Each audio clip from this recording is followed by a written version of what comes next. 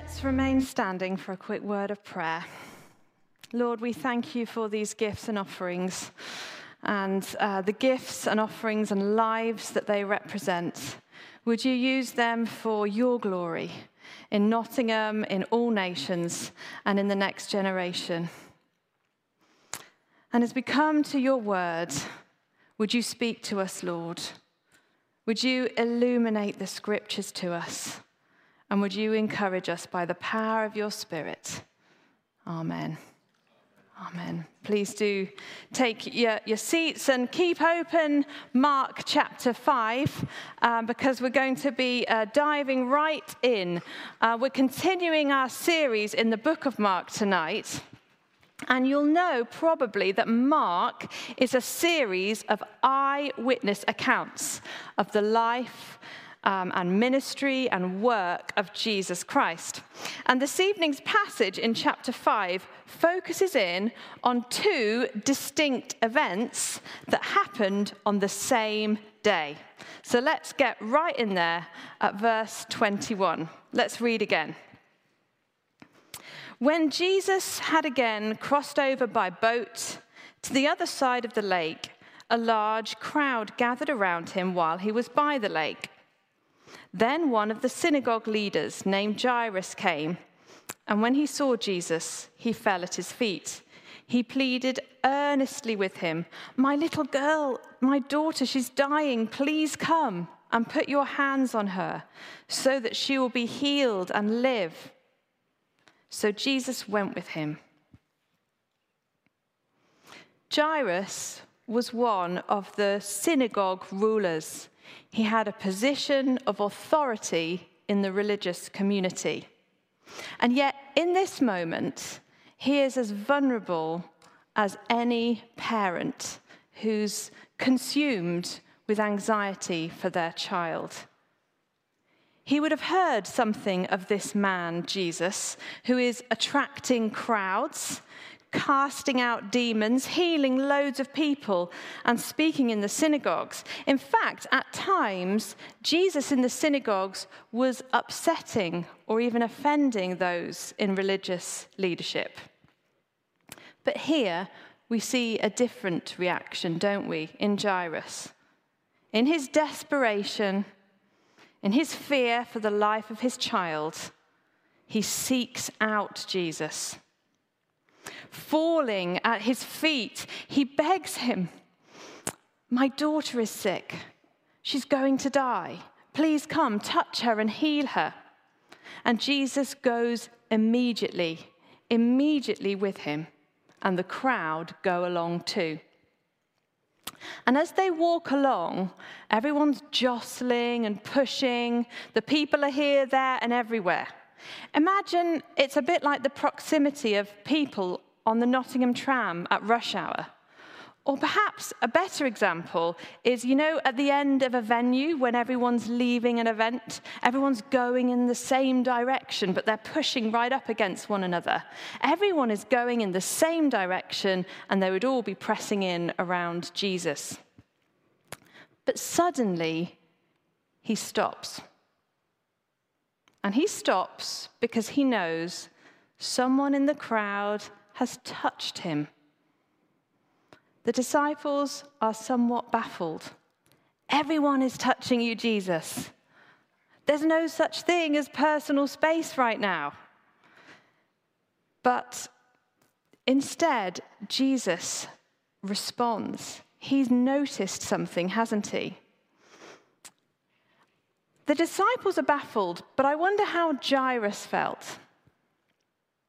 Jesus had appeared to respond immediately and swiftly to him, and now he's abruptly stopped. I wonder if inwardly Jairus' anxiety flashed into frustration at this abrupt stop.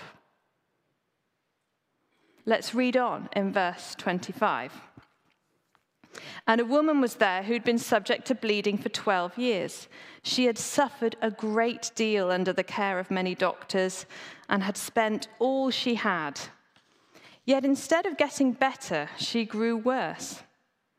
When she heard about Jesus, she came up behind him in the crowd and touched his cloak because she thought, if I just touch his clothes, I will be healed.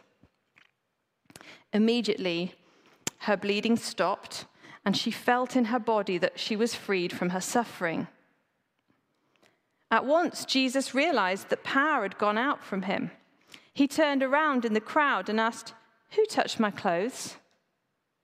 "You see, the people are crowding against you," his disciples answered, "and yet you can ask, 'Who touched me?'"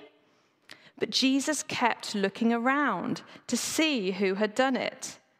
Then the woman, knowing what had happened to her, came and fell at his feet and, trembling with fear, told him the whole truth. He said to her, "Daughter, your faith has healed you. Go in peace and be freed from your suffering." Jesus knows that a woman has touched him, and he wants to speak to her. Now, we don't know the name of this woman, but Mark gives us a decent amount of information about her lived experience. He tells us that she's been chronically unwell. She's been ill. Her illness has lasted 12 years.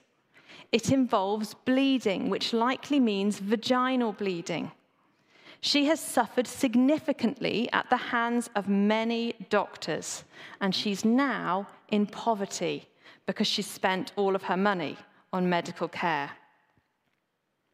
You know, Mark would have expected his readers to know that this bleeding also undoubtedly left her at the fringes of the community because of her ritual uncleanness according to Jewish law. Rachel Jones, in her book, A Brief Theology of Periods, yes, really, describes it like this. Worse than the pain is the shame. This is more than a leak on a chair. This woman has been ceremonially unclean for 12 years. What were you doing 12 years ago? Under the laws of Leviticus, that means 12 years without sharing a bed with her husband, if she had one, 12 years without enjoying the embrace of another, 12 years without coming to the temple to worship, 12 years of exclusion and shame. You know, as I read about this woman, I wonder what life was like for her. It is clear she must have been living with some kind of gynecological disorder. The passage says she had suffered. That word really strikes me, suffered.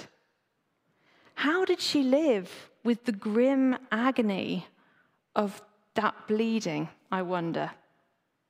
Illnesses like this can be completely debilitating and life-limiting in today's world.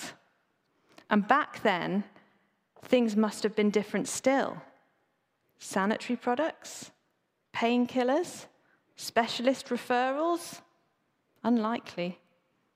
Instead, she'd spent all she had on doctors who'd not been able to heal her. And as well as the physical pain and the financial hardship and the social impact was this ritual uncleanness. Now, this element of the woman's experience is likely to feel hard for us to understand. But in the culture of the day and under Jewish law, a woman who was bleeding, either because of her monthly period or for another reason, was declared unclean. And you can read about the various rules in place about bleeding in the Old Testament book of Leviticus, chapter 15. Any objects that she touches, any person who touches her is declared unclean. There are instructions about washing and cleaning and sacrifices to be made in the temple. And similar rules are in place for other things: food, skin diseases, mildew in the home, and other bodily discharges. Now, we may be tempted at this point to shrug off this part of the Bible as a more just ancient and obscure part, but I don't think we should. Because the law of Leviticus has something really, really significant to say. Listen to Leviticus chapter 15, verse 31, which tells us why God has put these laws in place. You must keep the Israelites separate from things that make them unclean, so they will not die in their uncleanness for defiling my dwelling place, which is among them. It is not that there is something inherent in vaginal bleeding that means a woman cannot approach God, but rather that God uses these laws to give his people a visible, tangible sign of all of humanity's spiritual uncleanness. The rituals were a reminder. The physical separation showed everyone God is holy, and we can't approach him. We are all unclean. We are less familiar with the use of ceremonial pictures in the modern Western world. Though I wonder if you think back to the king's coronation, you might recall that during the king's anointing, he went behind a screen and he wore simple linen clothes. And this part of the ceremony is a tangible, physical, ceremonial reality to represent something that is just as real, but yet is intangible. That is that the king is humble before God and before his people. So in the same way, the function of the ceremonial law is to symbolize, through tangible action, the deeper spiritual reality that affects all of us, all of humanity, not just this woman, which is that we are all spiritually unclean before a holy God. And so, in the time that Mark is writing, if you're a woman who's been bleeding for 12 years, your daily lived experience of washing and keeping apart from others were an almost permanent physical reminder of a deeper spiritual reality. You are unclean. And then she hears about Jesus. And perhaps feeling unable to come directly to him, she has faith to believe that if she can just get close to him, if she can just touch him, then she too could be healed. Interesting, isn't it, that desperation provokes a different response in Jairus as it does in this woman. Jairus is desperate for Jesus to notice him. This woman is desperate to avoid his notice. Both attitudes are, in fact, entirely human, and they're founded in fear. And for this woman, I can just imagine the fear overtakes her as she admits what has happened. It was me. And just like Jairus, she finds herself falling at Jesus' feet. Rather than merely noticing the human responses in this passage, let's dwell for a moment on the person of Jesus. Jesus notices people. Remember that this woman's bleeding had stopped the moment she had touched his clothing. Jesus stops, not because he needs to in order to meet her physical need. Remember, she's just been healed. But rather to show her, and perhaps show the others who are there, and perhaps show us too, something of who he is. Jesus notices people. He sees them. He recognizes their pain. He sees their immediate physical need, and he sees more than their immediate physical need. He moves towards them. He speaks words of comfort to them. And in doing so, he offers full restoration. Dear friends, don't miss this, because this Jesus is our Jesus. You may feel alone in a crowd, or you may feel desperate and afraid. You may feel on the fringes of things. You may feel mental anguish or physical pain, or you may just be deeply, deeply aware of your sin and shame.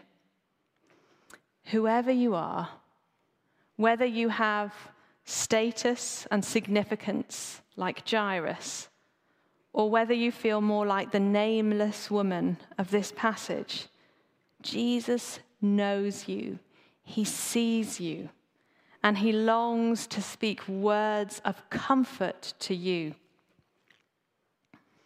And as he comforts the trembling woman in verses 33 and 34, he says to her, "Daughter, your faith has healed you. Go in peace and be freed from your suffering." And then in verse 35, he comforts Jairus as well. When the news arrives that it's too late for the teacher to do anything, he turns to him and says, "Don't be afraid, just believe." And he goes together with him to the family home. He shakes off the crowd because he knows that where he's going, it's not a place for all to see. He enters the family home. This is a family gripped with the first impulses of profound grief. She is dead. She is dead. Their 12-year-old daughter has stopped breathing. Numb silence and a deafening roar. For that mother and father, the earth has stopped and the earth is spinning. And in the midst of the shock and the agony, someone is saying, "The child is not dead." "Oh, Jesus, she is dead." Their friends are laughing, and then their friends are gone. And suddenly it's just the two of them and Jesus and his companions. And next he's gone to the girl, and he takes her by the hand, and he says, "Little girl, get up."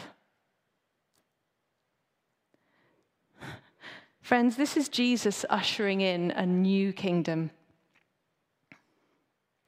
A kingdom where things are being turned upside down, or rather, the right way up, where death is being undone and sick bodies are restored. This is a new kingdom where a little girl gets up from her deathbed and walks and eats, where a sick woman's bleeding stops with the touch of a cloak.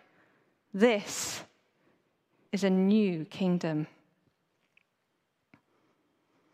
So who is this Jesus? How can this be?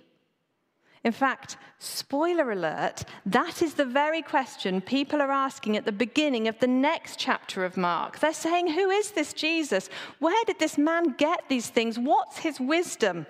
And what are these remarkable miracles that he is performing? You know, those questions are as important today as they were back then. Who is Jesus? The first thing we know from Mark 5 is this: Jesus is God. He was indeed a walking, talking, speaking, ordinary human being, a carpenter from an average family in Nazareth. And yet, no mere human could do as he was doing. No mere human could know someone who'd touched their cloak in that crowd. No mere human could end 12 years of bleeding in a moment, could breathe life into a dead body just by speaking. All of these things point to a profound truth. Jesus was God himself, fully divine and fully human. Because God is the only one who has the power to turn things upside down, or rather, the right way up. There was no one like him, and there is no one like him.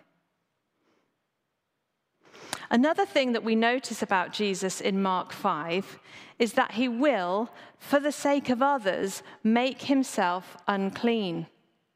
Because if the miraculous nature of what is happening here isn't enough, there is more. There is actually much more to what Jesus is doing. When the woman touched his cloak, he would have become ceremonially unclean himself, according to the law. And when he sat by the little girl and took her by the hand, again, he became ceremonially unclean according to the law because he'd touched a dead body. The significance of this would not be lost on those who originally read the gospel account, and it is profound today as well. Jesus was willing to make himself unclean for the sake of others. And these events are actually a teaser trailer for the most significant moment in history, when Jesus touched death in the fullest sense, death on a cross. When Jesus became ceremonially unclean in the fullest sense, bearing the full weight of our sin and our shame. If you're asking the question today, who's Jesus? Then the answer from Mark 5 is an answer that points to the very heart of the good news of the Christian faith. Jesus was a man willing to touch death and to give himself over to death, that we all might live. The next thing that I notice about Jesus in this passage is that he offers us the greatest healing. I know for many of us, when we read about events like these, we long to know whether God will heal us today from our physical pain or our illnesses, acute, like the little girl's, or chronic, like the woman's. This is a tender topic for us. I know it is.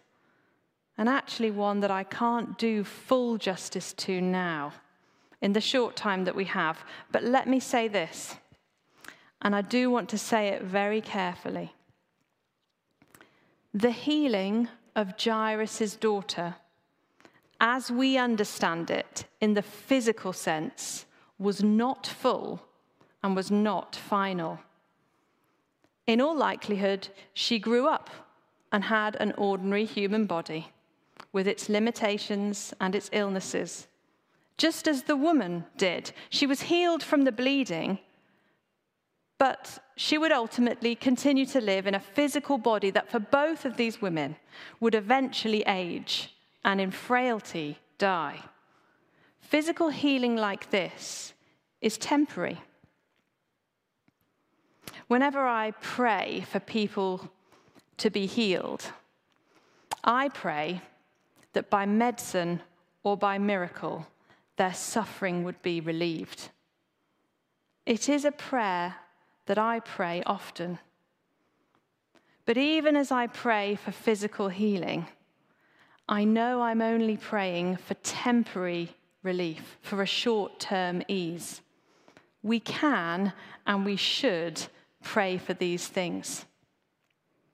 And we can pray in the confidence that though he may or may not answer as we want immediately, he will answer fully and finally when he gives us our new bodies.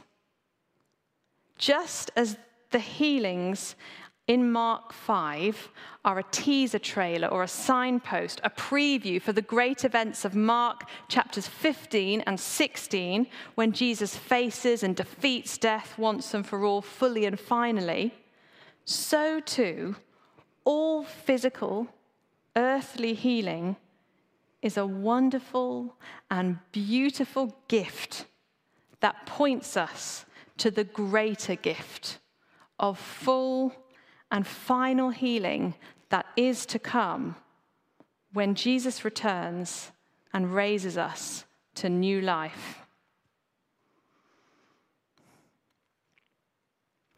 I sometimes wish that I knew the name of the 12-year-old girl.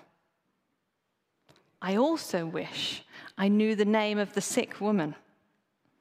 But maybe it's a good thing that I don't. Because for this reason, we're so much more likely to notice how Jesus addresses them. To the one, he says, Talitha, which means little girl. And to the woman, what does he call her? Look at verse 34. Daughter. Jesus calls her daughter. He calls her daughter. Friends, Jesus is ushering in a new kingdom. And in this new kingdom, those who are afraid and alone, those who are hurting, those who are unclean, they're called daughters. And of course, sons. Jesus draws her out of the crowd because he wants not just for her to be healed from the bleeding, but he wants her to experience the restoration and the dignity of being called daughter. Jesus not only willingly becomes unclean himself, but his touch makes them clean. Just as those Levitical laws concerning ritual uncleanness were to be an outward sign of a deeper spiritual reality of all people's uncleanness, so the outward visible sign of the physical healing in this passage is a tangible demonstration of the extent of the deeper spiritual healing and restoration that Jesus brings. In this new kingdom, Jesus calls those who are unclean daughters. And in this new kingdom, Jesus will wake those who are sleeping. For just as Jesus said of the little girl, she is asleep, in that her death was only temporary, so the scriptures describe the death of all believers in the same way, elsewhere in the New Testament, falling asleep. How much more wonderful then will the day be when all those who have fallen asleep, that is, they've died, will hear those words of Jesus, arise, get up. Today's story is a story of two desperate individuals, an anxious father and a sick woman. Both of them had heard something of Jesus. Both of them knew their own helplessness. Both of them came to him, and Jesus came to both of them. Both of them found themselves falling at Jesus' feet, and both of them experienced a healing that foreshadowed a greater healing still.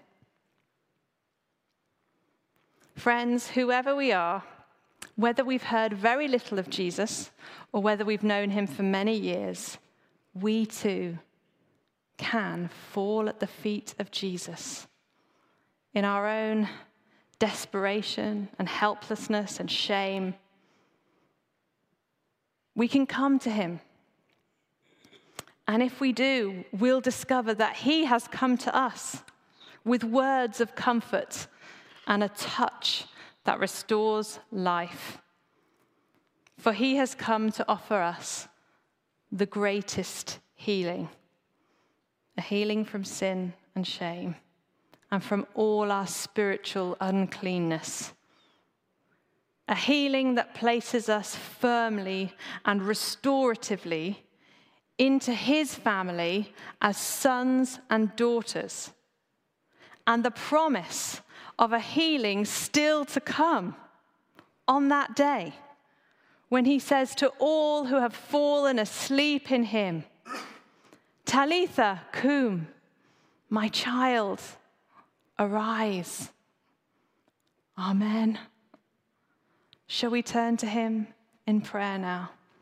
Let's pray. Lord Jesus, we come to you. We turn to you in our desperation, in our helplessness, with our hurts, our fears, with our sin and our shame. And we're so grateful that you have come to us, that you see us, that you offer comfort and an outstretched hand to all of us. Thank you for the greatest healing. Thank you for your death on the cross. We stand amazed that you would take our sin and shame and make yourself unclean. And we look forward to the day when all of us who have fallen asleep will arise and be given new bodies, fully and finally restored.